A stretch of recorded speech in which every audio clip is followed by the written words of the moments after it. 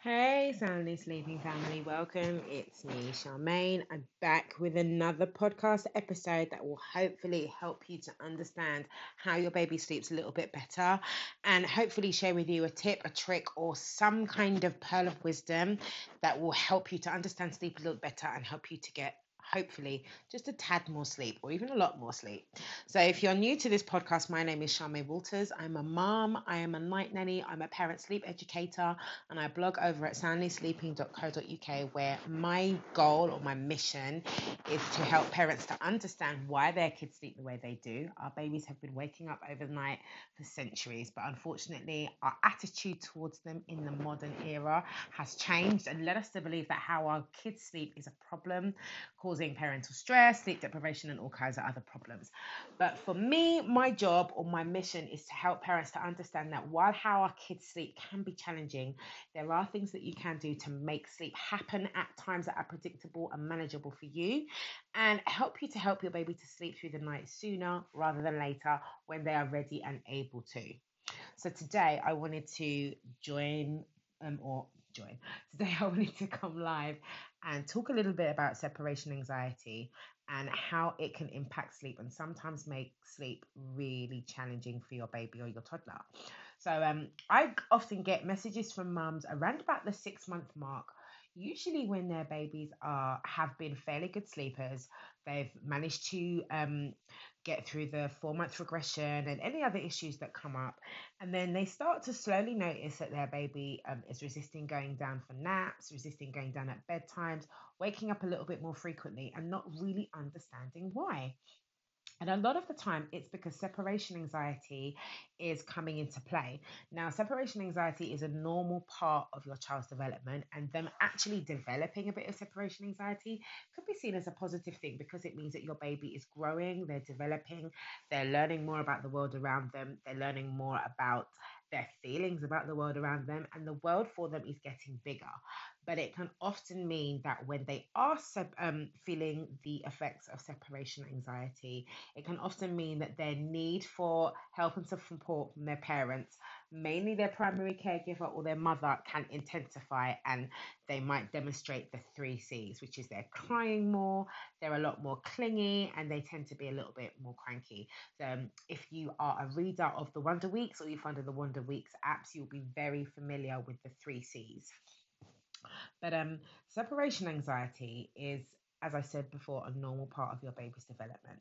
So basically, separation anxiety in its simplest terms is just basically a worry or a fear or an anxiety that a baby or toddler feels at the thought, the idea of, or the actual separation from their main primary caregiver, usually mum and sometimes dad too, but it's usually the main caregiver, which more often than not is mum.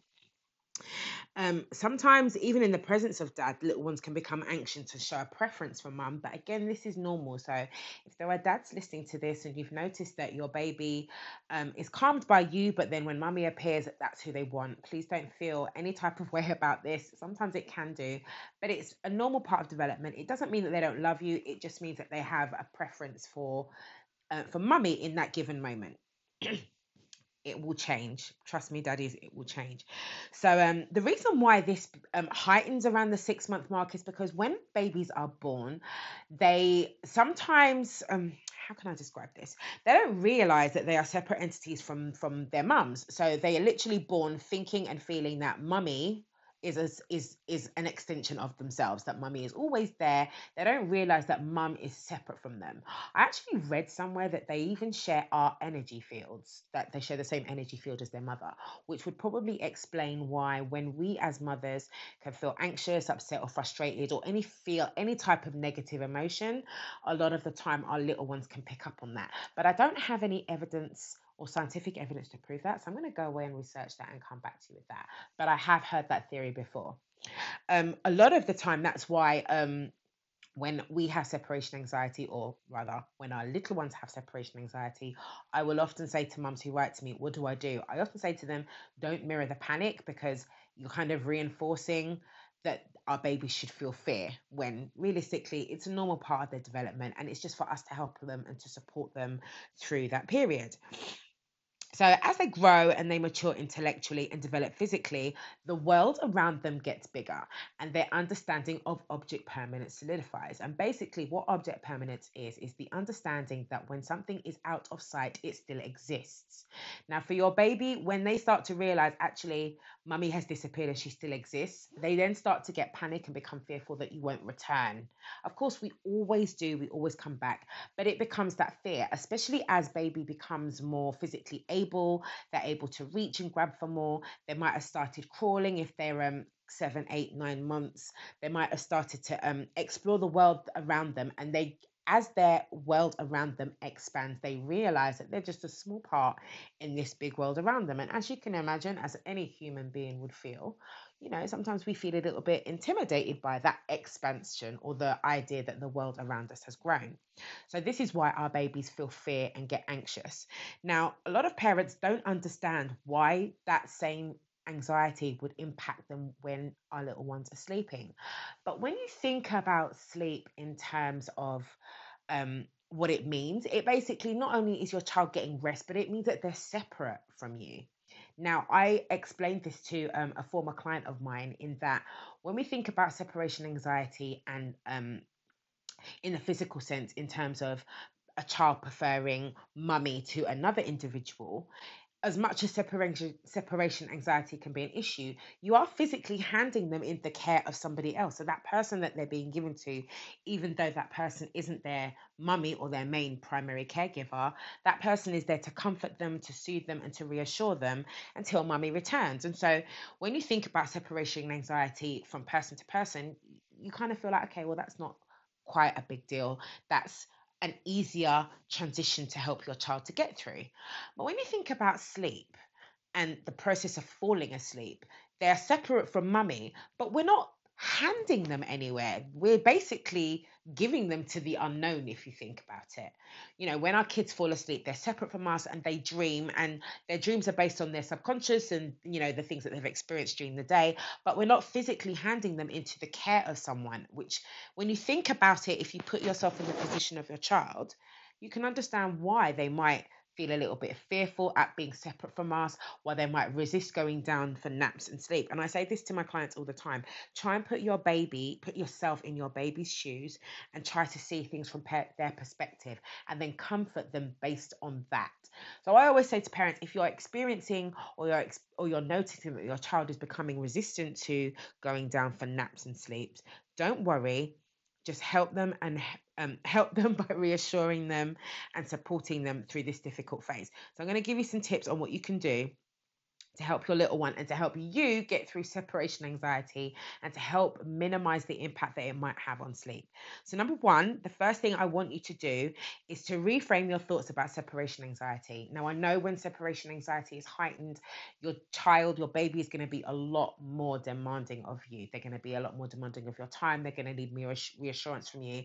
And a lot of the time, especially if you have a high needs baby or you have a child that can be particularly demanding, or if you're isolated and you're, parenting on your own for the majority of the time, it's quite easy to feel overwhelmed and to feel tapped out and to kind of feel resentful of the fact that they're going through separation anxiety.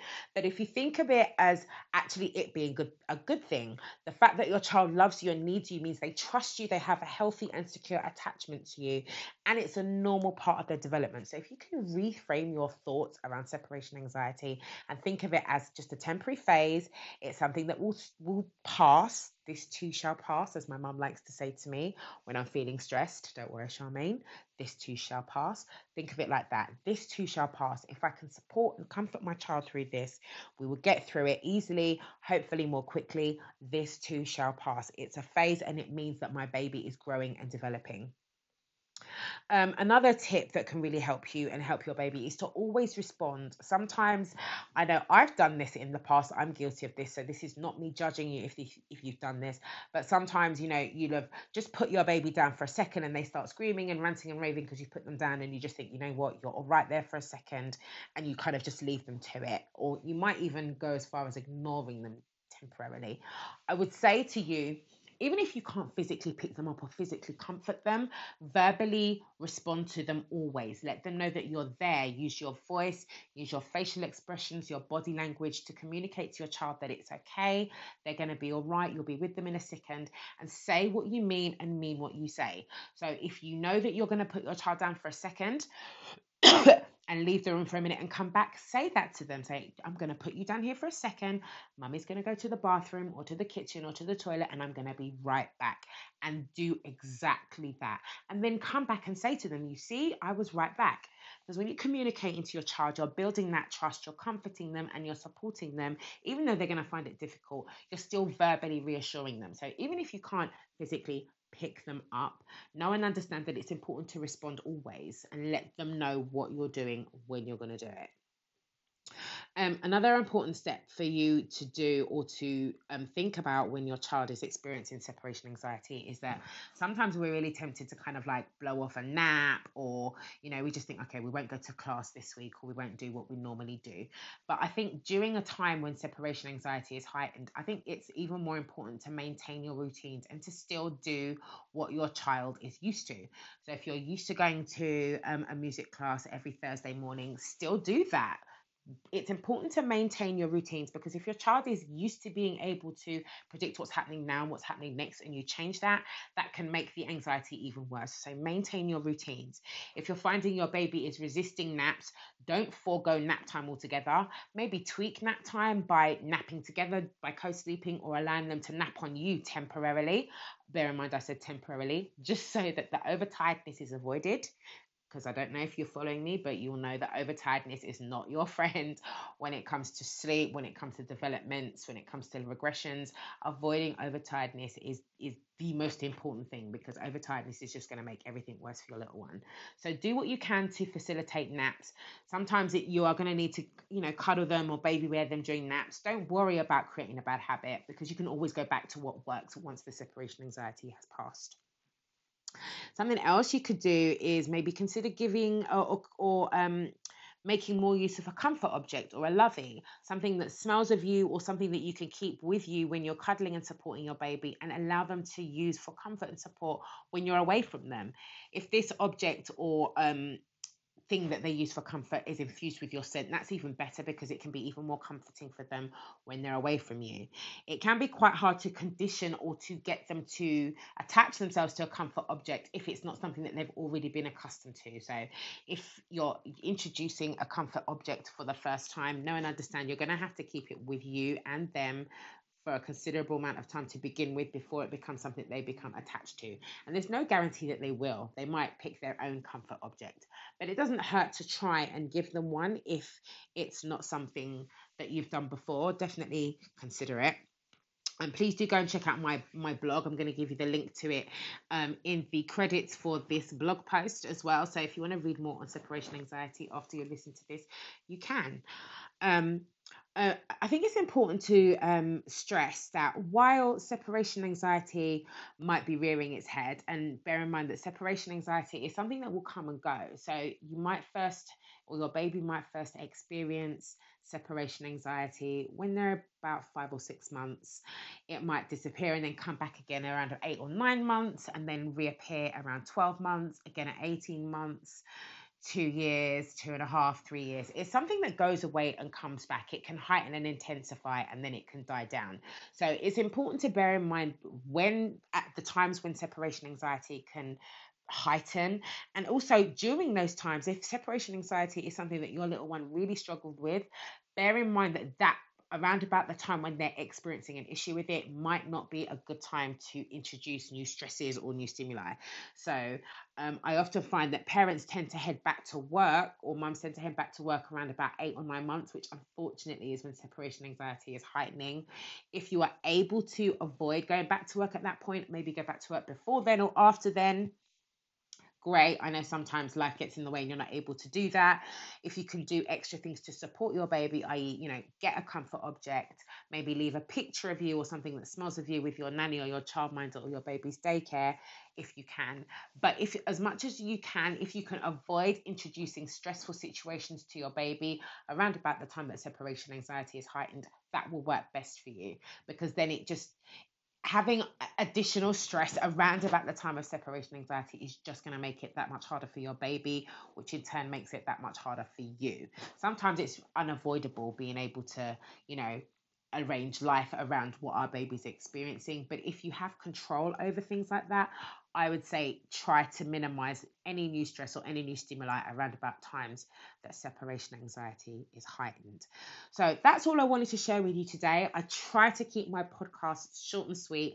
I like to give you the information that you need so that you can listen and apply it as soon as you can. Thank you so much for listening. Please do feel free to leave me a review wherever you hear this podcast, whether you hear it on Anchor or if you hear it on iTunes. Please do leave me feedback and let me know how I can make this podcast better for you. If there are things that you'd like to know about sleep that I haven't shared with you, I would love it if you could send me an email and let me know. Also, I wanted to let you know that I have created a free resources page on my website for any mums who stumble across my blog or who stumble across me on Instagram who would like free information on helping your babies to sleep better. I have a page on my website, soundlysleeping.co.uk/free resources.html. Type that into your browser and you'll find all my videos there. I have a video on overtiredness, extending cat naps, how to help your toddlers to sleep well, how to avoid bedtime battles. And every time I get a plethora of similar questions, I create a video around it to help and to support you. So please do go and check out that page as well if you're struggling with sleep. If you would like more specialized and personalized support with how your baby sleeps, do feel free to get in touch with me. I do one-to-one support and consultations to help all parents, all mums, to understand what's going on with their little ones and to become more confident and to help their babies to sleep better. Some parents, let me just say this. Every parent's goal is different when it comes to what it is they want for sleep. Not every parent's desire is to get their kids sleeping through the night. Some parents just desire to minimize night feedings or to transition away from co-sleeping. So please don't feel that if sleeping through the night is not your ultimate goal, that I can't help and support you. I can help you to understand what is going on with your baby. I can help you understand why they might be struggling with sleep. I can help you to identify the reasons why they're struggling with sleep so that you can help your baby in the quickest, gentlest, and most respectful way. And I can help you understand sleep in a better way, because I know there's a lot of misinformation out there shared on sleep. I know there's a lot of experts out there saying your baby should be sleeping through the night by 6 months old, when unfortunately, or fortunately, babies who sleep through the night at 6 months are exception and not the rule. So please don't feel disheartened if you're listening to this and your baby or your toddler is still waking up at night. You are not alone. I'm working with hundreds and hundreds of parents to help them get the sleep they need, and I can help you too. I would love to help you. So please do get in touch. Follow me on Instagram or come to my website or send me an email and let me know how you would like for me to support you. I am more than happy to do that. Take care. I will see you soon. Bye bye. Peace out.